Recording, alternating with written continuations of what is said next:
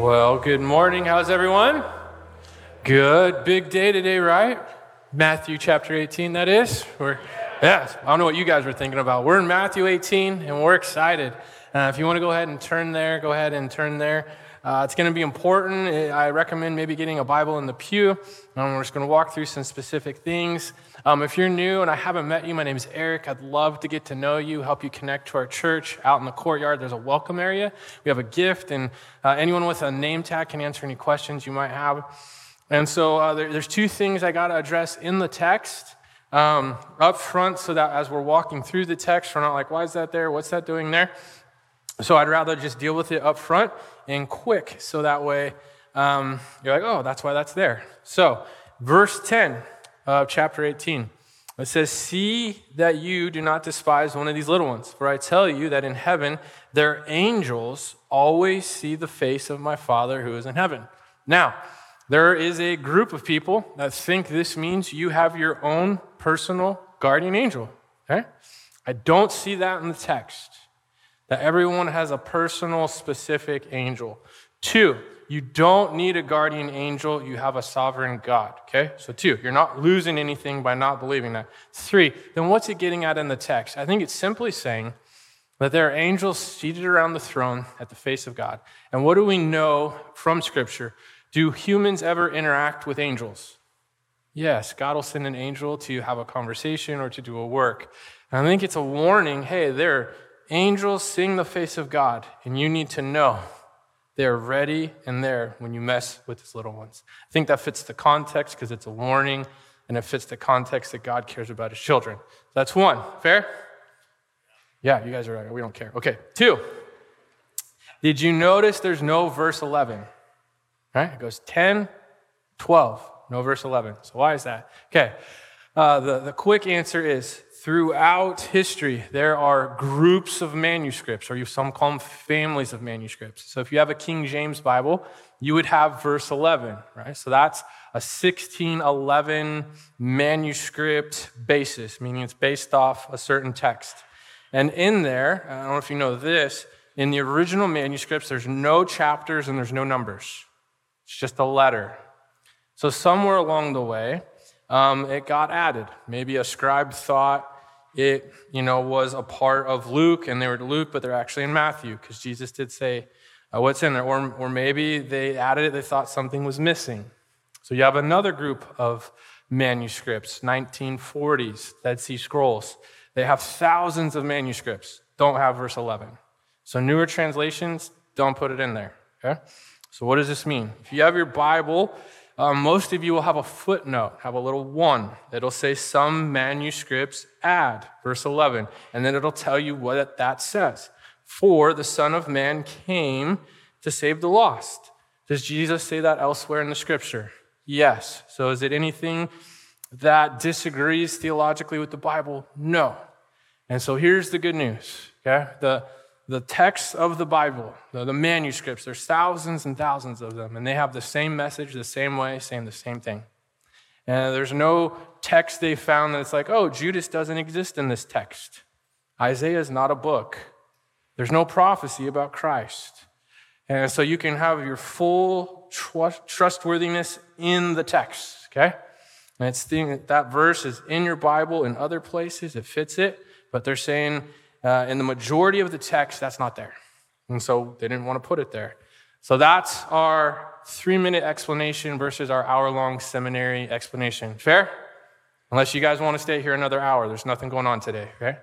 No? Okay, we're good. So I just wanted to get through that, because then we're going to walk through this text, and I want to talk about it. I want to talk about the heart of what's in this. So I'm going to pray, and we're going to jump in. Dear Jesus, we thank you for your word, that it speaks to us. It's there to guide us, to help us be more like you. I pray that we would have just a heart to want to listen, to want to obey, because you love us. And so it's my prayer that we would give you our full focus and attention and energy, that you would speak to us, help us love you, and trust us in ways that we don't. And so we just pray you would speak and meet us here. In Jesus' name we pray. Amen. Okay, so remember, we're in Matthew, and there's 2 things going on that you have to continuously remind yourself in the book of Matthew. He is answering two questions. Who is Jesus and what is the kingdom? And as he's explaining that in our previous passages, we see he's like, I am the king, I am the Son of God, but I'm going to die on the cross, and I'm going to die, and then 3 days later I'm going to rise. And they're struggling. They're like, no, you can't do that. Okay, he's like, you're not understanding. I'm God, right? The Son of God. So he begins to build a metaphor to help them understand. He's like, look, you guys aren't getting this. So maybe if you could just understand this principle, if you could have a childlike faith, if you could just trust me like a child. I don't want Jesus to go. I don't want him to bear the wrath of God. But I trust that if he says it's necessary, then it's necessary. So he takes that idea and he pushes it forward in the text through saying there's going to be times when you want to sin. And those sins that you want to commit, they're going to be powerful. And you're going to think to yourself, there's no way that this could be bad. And you need to have that childlike faith. You just need to trust the Father that it's bad for you and you shouldn't do it. So he starts off with warnings. So that's what you see, verse 7. Woe, that's a warning. Woe to the world for temptation to sin. Okay, so he says, look, the world, they're on notice for tempting my children to want to sin and not listen to me. So why is that good news? I think sometimes we turn on the news, we freak out, and we're like, look at all the evil, look at all the bad things, things that are evil, they're calling good, and things that are good, they're calling evil, and we freak out. And it's important, you see, Jesus warns the world, woe to you. And in the Old Testament, we know when there is a woe, there is a judgment. God will judge what he warns. You don't need to worry about it. You don't need to worry about it. He gives that warning. But he goes on. He says, for it's necessary that temptations come. But let's just stop there. Okay, so this is very hard. I think in our culture, we highlight this type of thinking, meaning we want to say that, well, he just said that temptation is necessary. So if temptation is necessary, then it's not my fault when I sin. See, God said it had to be there. And so what the Bible is going to be very specific is you never have permission to sin. Why is he saying it's necessary? He's saying it's necessary because as a Christian, you're going to be tempted, and like Christ was tempted, you overcome the temptation and show you have a greater love for the Father than you do of the world, and you do of the flesh and of the desires. So it's going to come. It's a part of the design. And instead, what we say is, well, if God didn't want me to do this, then he wouldn't have given me this feeling. You see, I'm born this way. Therefore, the behavior I'm demonstrating is necessary because I'm born that way. Okay? So when we do that, we blame God for that sin and say it's God's fault I'm like this and sinning, or we say it's not a sin. Either way, it's bad. Okay, so I want to look at a few texts here, and we've got to understand what's the relationship between God and sin, God and temptation, and what's our role in the midst of it. Okay, so let's look at James 1:13. It says, let no one say when he is tempted, I'm being tempted by God. Okay, the Bible is very specific. For God cannot be tempted with evil, and he himself tempts no one. So what does that mean? When you go back to the Garden of Eden, God did not make Eve sin. Did God know she would sin? Yes. Did God create her with a will and ability to sin? Yes. But did he force her to eat? Is she saying, I don't want to do it? And he's like, nope, you got to do it. You have to do it. No. She chooses to do it, the volition of her will. So God knows it. God created the potential, but he doesn't cause it. Why is that important? We can't blame God for our sin. You can't say, you're making me do this. And I think sometimes in our world, what we want to say is, it's your fault I'm like this. We want to excuse the sin. There will never be a time in heaven where you get up there, and let's say you did something really vile to your spouse or your parents. And you're like, you know what, God? These are the things they were saying to me. And he goes, oh, they said that? Oh, I would have thrown the shoe too.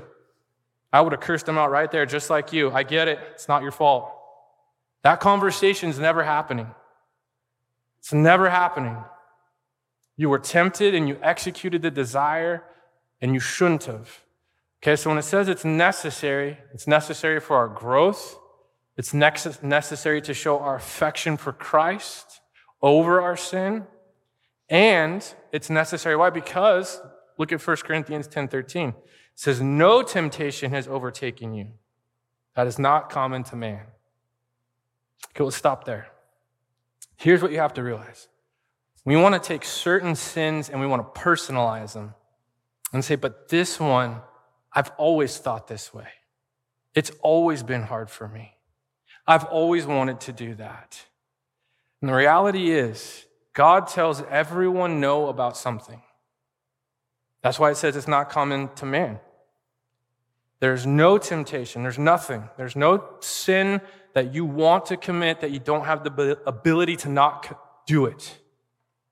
So God says no to everyone about something. And everyone's accountable to that choice and to that desire and what they do with it. Rest of the verse. God is faithful, and he will not let you be tempted beyond your ability. But with the temptation, he will also provide the way of escape, that you may be able to endure it. Meaning there's always a way out. There's always a way out. So we can't blame God. He says it's necessary, and he gives a warning to the world. Now let's keep working. But woe to the one by whom the temptation comes. So you have kind of two extremes, right? You have one extreme that's like, it's not my fault I have these desires. And it's like, yes, it is. And then you have this other side that's like, well, then if temptation and sin work together, let's just hide in a bubble and not do anything so we're never tempted, so we never sin. See, that extreme is bad as well. Why? Well, because we're called to be light in darkness. We're not called to be light in light. And so there's this idea that we have to go into the darkness, be light, and not be overcome by the temptations that it brings and that it offers us. Now, the warning is twofold. This is very important. We have to understand this. The warning is not just for your own personal choices. The warning is also for how your choices affect other people. Because it says, by whom the temptation comes. That's the warning. So it's a warning not just of how do you act, but how do your actions affect other people? In two senses. In one sense, are you modeling something that's not biblical? And you're giving people the idea that God's okay with that behavior. Because they go, well, you're a Christian and you do that, so it must be okay. Or are you tempting them by provoking them? Trying to lead them, and it's like, not my life. It's fun to watch you fall apart, so you know it's bad. But you egg them on, you lead them to the water, you're like, well, they drink it. He's like, woe to you who's the tempter. Now, they still have to give an account that they made the choice. And the third, I would say, is silence. We watch people just walk off the cliff, knowing that's what they're going to do, and we say nothing.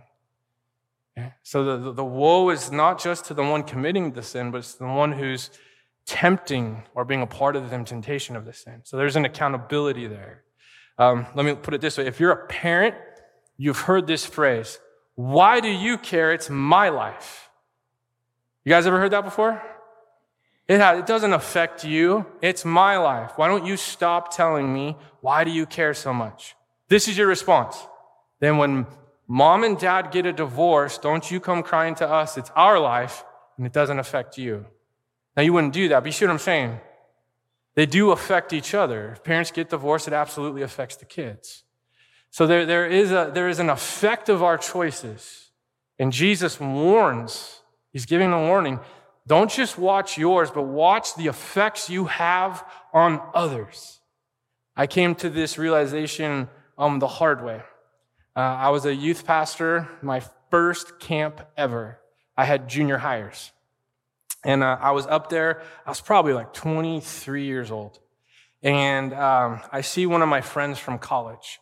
And in college, I don't know why, Christian colleges, they come up with weird games and do weird things sometimes. And we had this thing where we would, if you weren't protecting your drink, we would try to throw something in your drink and then see if you would drink it, right?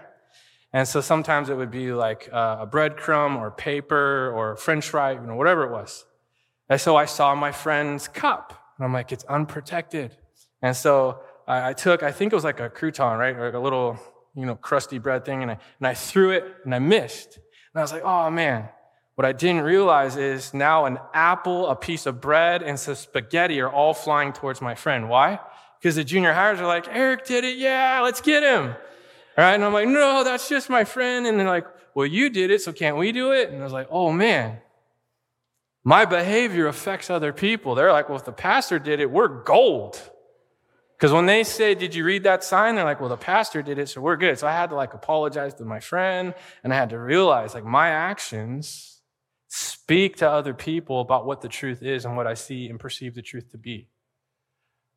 And so this warning is really, really deep. It's not just the actions we do, but it's the actions that we're saying are allowable and permissible by God because we're his representatives. Okay, now, here's the thing. Because he's going to move from the warning to an imperative. But it's important you understand the warning is not just about the action. Okay, I want you to look at James 1:14 through 15. It says, but each person is tempted when he was lured and enticed by his own desire. Okay, again, here's your, mine, our, it's a desire we have.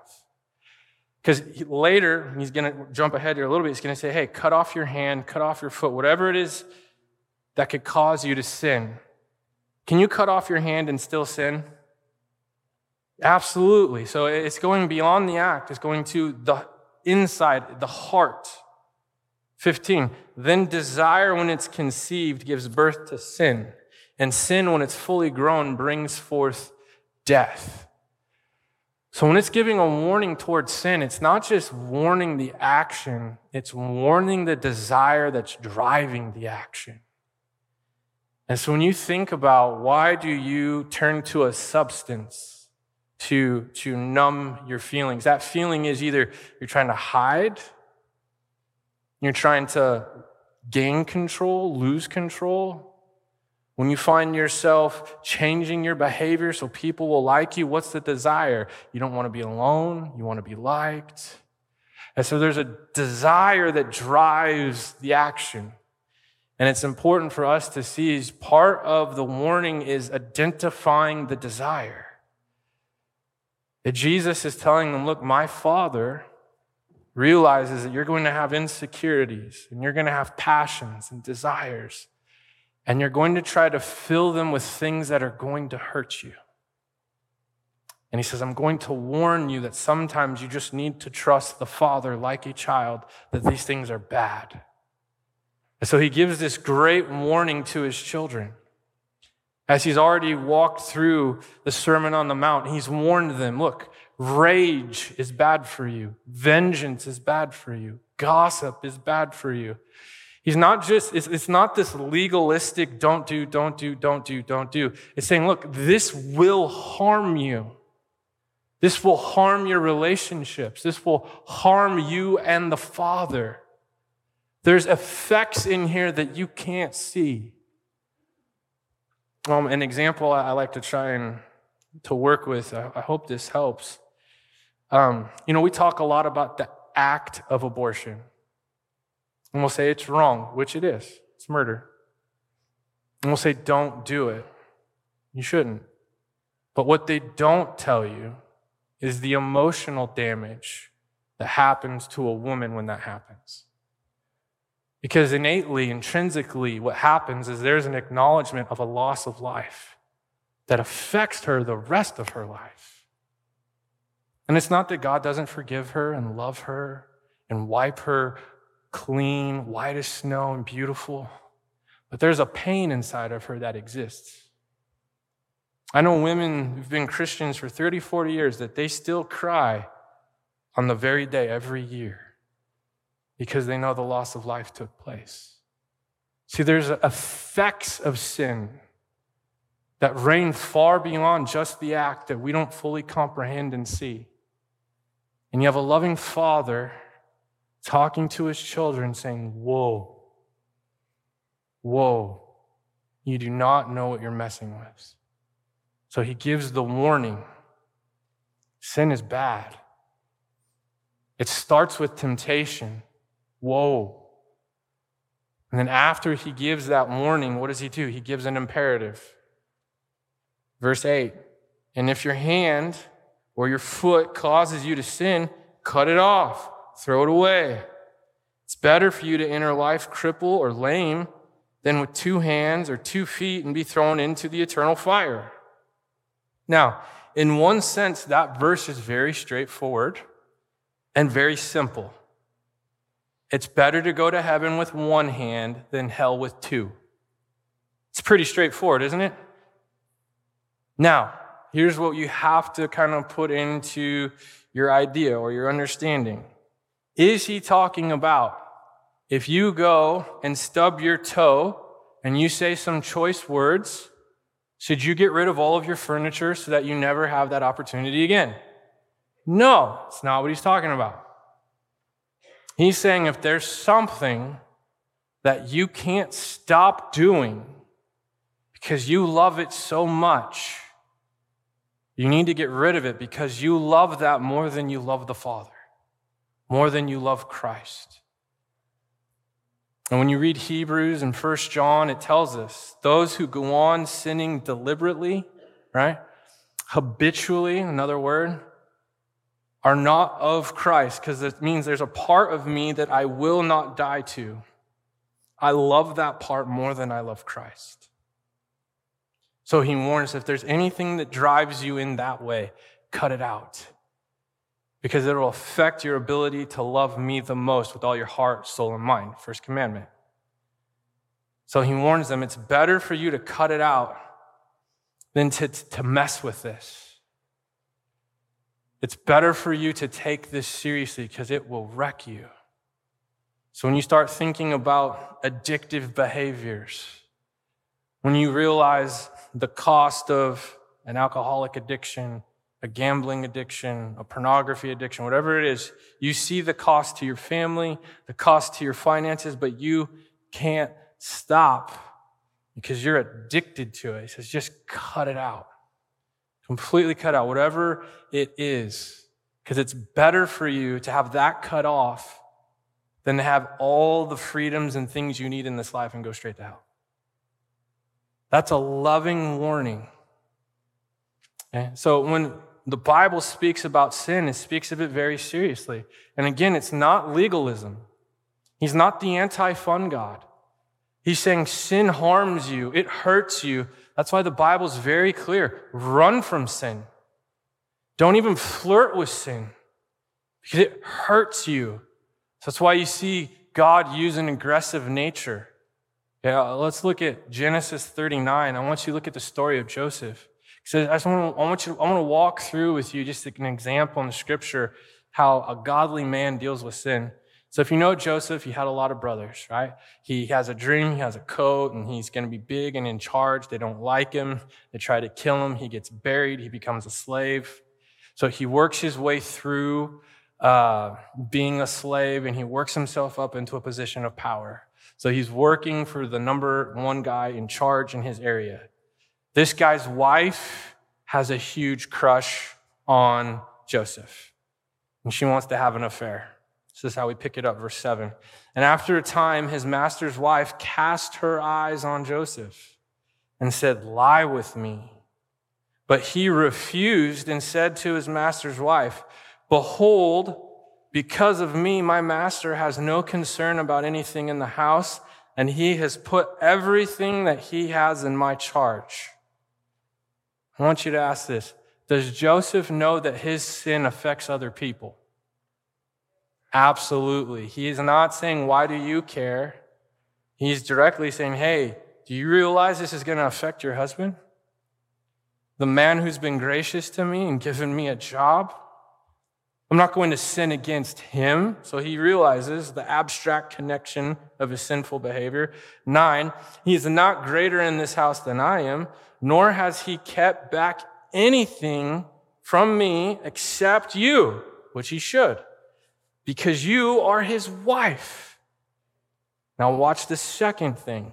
How then can I do this great wickedness and sin against God?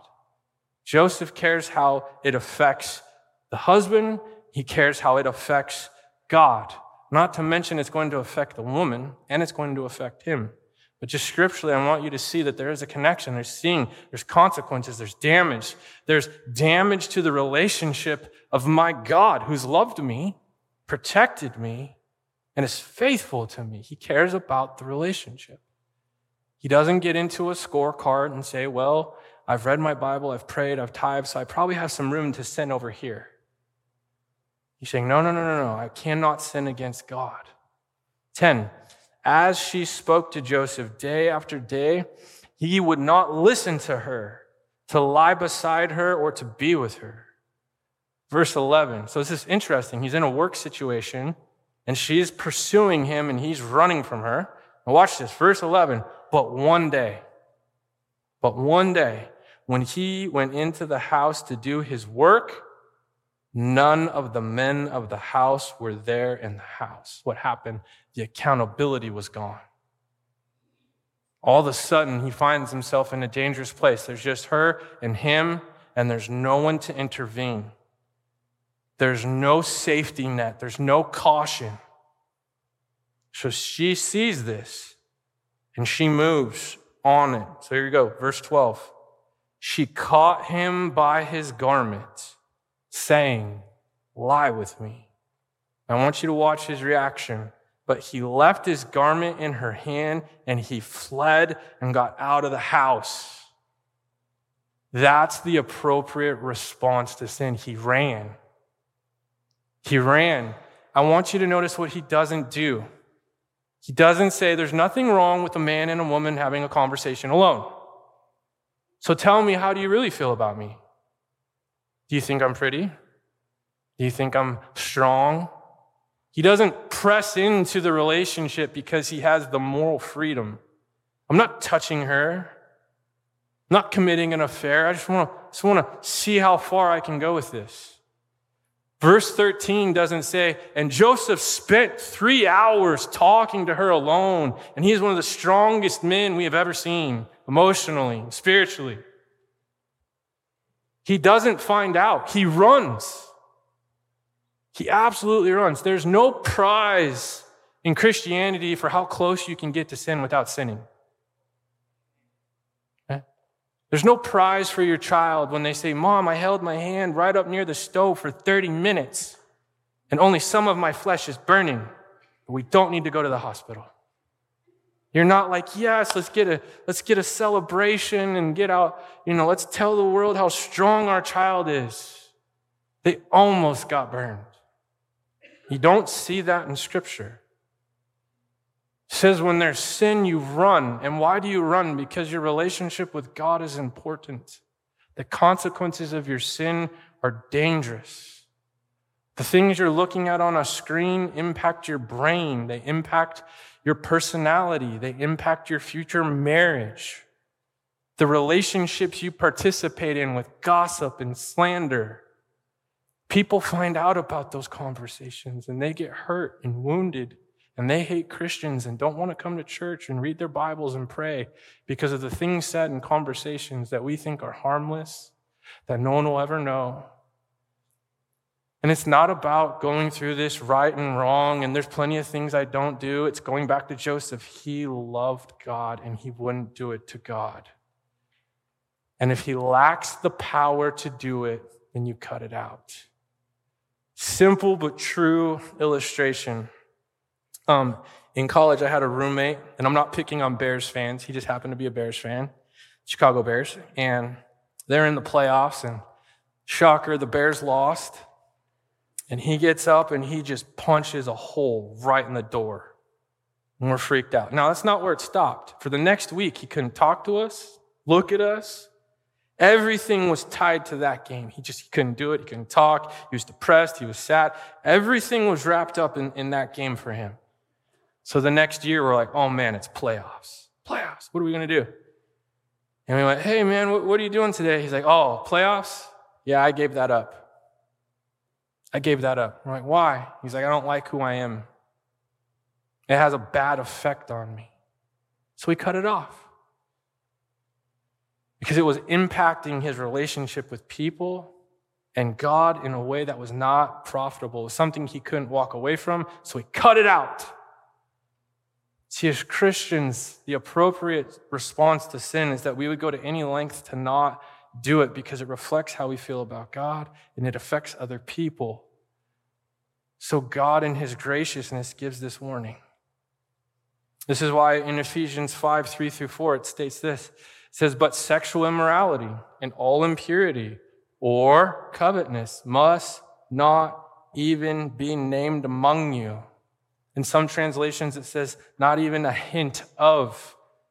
He's saying, look, Christians, this is not to be in the conversation when people see you. Jealous of other Christians, immorality, impurities, as is proper among the saints. Let there be no filthiness, nor foolish talk, nor crude joking, which are out of place, but instead let there be thanksgiving. You see, the command is to take sin so serious that you would do whatever it takes to make sure that God is your highest love. This is a loving text. It's not a legalistic text. It's not the anti-fun God text. Here's what I don't understand in our society. When a parent says, don't put your hand on the stove, don't stick the fork in the socket, that's a loving parent. But when God says marriage is between a man and a woman, don't be an alcoholic, don't be greedy, he's intolerant and unloving. Some hypocrisy, isn't it? This is why Jesus uses the framework of little children. He says there's going to be feelings you have to sin, and they're going to be so great and so powerful. And in that moment, when you see no reason why this is a bad thing to do, you, like a child, need to trust your parent, need to trust your father. In the same way, when your parents made you go to sleep and eat things that were healthy, drink water and do things you didn't like, you just trusted them. You need to trust your father. Why is this? Because they're going to get sent out into a world post-crucifixion, and they're going to be tempted by people, and they're going to say, why do you follow a man that was murdered and mocked? They're going to throw him in jail. They're going to spit on him and stone him. They're going to be tempted to not be allegiant to Christ. And he's saying, when you fall in that moment, cut out what is tempting you and trust your father like a child. It is absolutely what's best for you. And so when you come to this text like a loving father trying to save his children, that's much more palatable, it's much more understanding, and it makes a lot more sense. So he gives the warning, he gives the command, and then he gives the encouragement. Verse 10, he says, see that you do not despise one of these little ones. For I tell you that in heaven, their angels always see their face of my Father who is in heaven. It's like, hey, don't cause the little ones to stumble. The angels are with the Father, right? He warns them. 12, what do you think? If a man has 100 sheep and one of them has gone astray, does he not leave the 99 on the mountains and go in search of the one that went astray? That's incredibly encouraging. Because he's saying, look, you're a sheep and you're a part of the fold, you're a part of it, but there might be a time when you're chasing that temptation and you start to go try to eat grass in other pastures. He's saying, I will send the good shepherd, Jesus, and he will grab you. It might hurt, yank you, and put you back into the fold. Because sometimes we go astray. Because sometimes we believe our feelings and desires and the temptations of the world. Because we want to feel loved by the world. We want to feel significant and powerful. We want to feel like we have control. We want to be numb. We want to forget. We want to let loose. We want to make fun of. We want to make ourselves appear better than other people. And those desires, sometimes we just can't can't let go.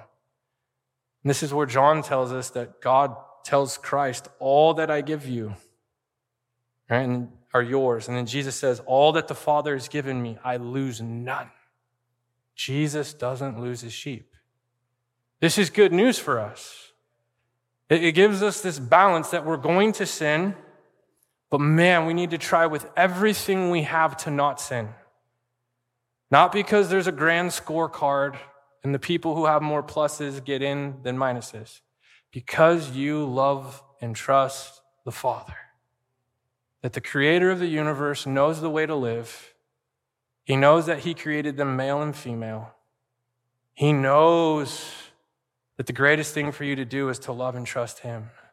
Because he knows the consequences of addiction and slander and gossip and abortion. All these things are damaging to you. I mean, imagine you're getting ready to have surgery for your cancer, and you have cancer of the stomach, and they're saying, hey, we're going to have to remove a lot of parts. And you're like, well, can you just leave the muscles? I've worked really hard for these. And the doctor's like, well, in order to do that, we'd have to leave a part of the cancer. You're like, that's fine, long as I can keep the muscles. That would be ridiculous, wouldn't it? That's what he's saying. Why keep anything that's going to kill you? Why? Better to go to heaven with one hand than hell with two. It's a loving thing that the Father tells. And in the event that you, the sheep, wander off and you start thinking what you're eating is better than what the shepherd is feeding you, and you start to get close to the edge and you're eating things that are bad for you, he'll come and find you and bring you back. Now, here's the thing. I think sometimes we think, oh, God doesn't care. He doesn't know. He doesn't tell me. He doesn't show me. I think God gets our attention through a lot of ways. When you come to church, one of the ways he gets your attention is through his word. It takes the crook and he whacks us on the head. He says, pay attention. It's a loving shepherd giving you words. What's wrong, what's right? And by loving shepherd, I mean Jesus, not me, okay? Jesus, through his word, teaching us. Sometimes it comes in the form of other Christians saying, hey, you shouldn't do that. That's bad. I've noticed you've changed. I'm worried about you. And then you go home and you watch a movie and it just happens to be your life in a metaphor that speaks to you, but God doesn't care. He's not trying. God, in a multitude of ways, warns us and invites us back to the fold. Not angrily or not bemoaning. It says here in verse 13 that he rejoices. He rejoices. Why? Because we're moving from pain to obedience. We're moving from death to life. Sin kills. Kills you spiritually, kills your relationships. There's only Christ that you find life and substance, unconditional love, forgiveness. He brings you back into the fold. And then verse 14, he says, so it is not the will of my Father who is in heaven that one of these little ones should perish. So he finishes that section there with that little ones, children. Says that the Father doesn't want any of his children to perish. So he sends the shepherd to get them and bring them back into where they should be. In conclusion, just think about this, and then we're going to get to some questions I want us all to think about. Is when you think about your Christianity, there's two ways you can look at it. There's all these things I can't do. And that makes life really boring and hard and not fun. And it makes me look weird to other people. Or you can say, there's all these things that my Father said are hurtful and harmful.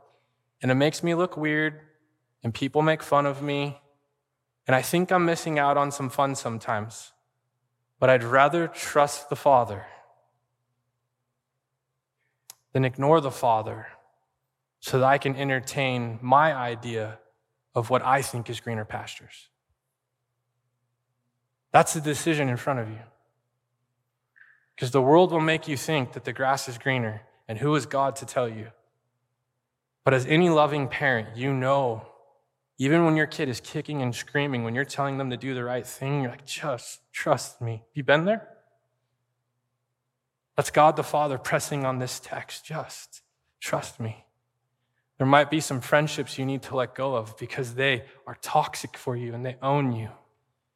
You might not be able to have a device that gives you access to the internet. Men, you don't need to have friendship with women that aren't your wife. And if you do, put her in the group chat. They couldn't do that back then, but now you can. Loop in your wife. Loop her in. Maybe you shouldn't have Netflix. Maybe you shouldn't watch football like my friend. Well, I think he's recovered now and he can. But there was a stage. There was a good 3-4 years. He just couldn't do it. There's nothing wrong with that. Prioritizing your affections for the Father over the affections and rights of the world. Last thing. We, pound on, it's my right. It's my right, my freedom of speech, my choice. You can't tell me. Rather than using your freedom as permission to sin, you know what else you can do? Use your freedom as permission to not sin. I have this freedom, and I will use it to not sin and trust the Father. That freedom cuts both ways. Instead of using this, gavel of freedom to excuse bad behavior, why don't we use that gavel of freedom to be like Christ? Because we trust the Father. Some questions for us to think about. How is it possible that we could tempt other people to sin? This is very important. It's very important because our actions directly or indirectly give permission to other people. Now, if they act on that, that's still, God holds them accountable. They don't get to say, well, Billy did it, so automatically I'm off the hook. No. But he says, woe to those who bring the temptation. So we need to make sure that we watch our actions and how they could affect other people. 2, what are some areas of your life you might need to cut out to help you not sin? And again, don't think of it as legalism. And it doesn't have to be forever. Some people can't have alcohol in their house. Some people shouldn't have social media in their house. Some people maybe need to be on a computer in an open area where other people can watch. Maybe you shouldn't have, fill in the blank. But there's something you at least need to consider. You at least need to consider it because you love Christ and everything's on the table when it comes to Christ. 3, how is the parable of the lost sheep comforting? 1, you were always a sheep. And 2, when you go astray, he brings you back. He brings you back. He loves you. And he rejoices over you. 4, how does our personal approach to sin affect others? My hope is that what people would see is that we take sin serious.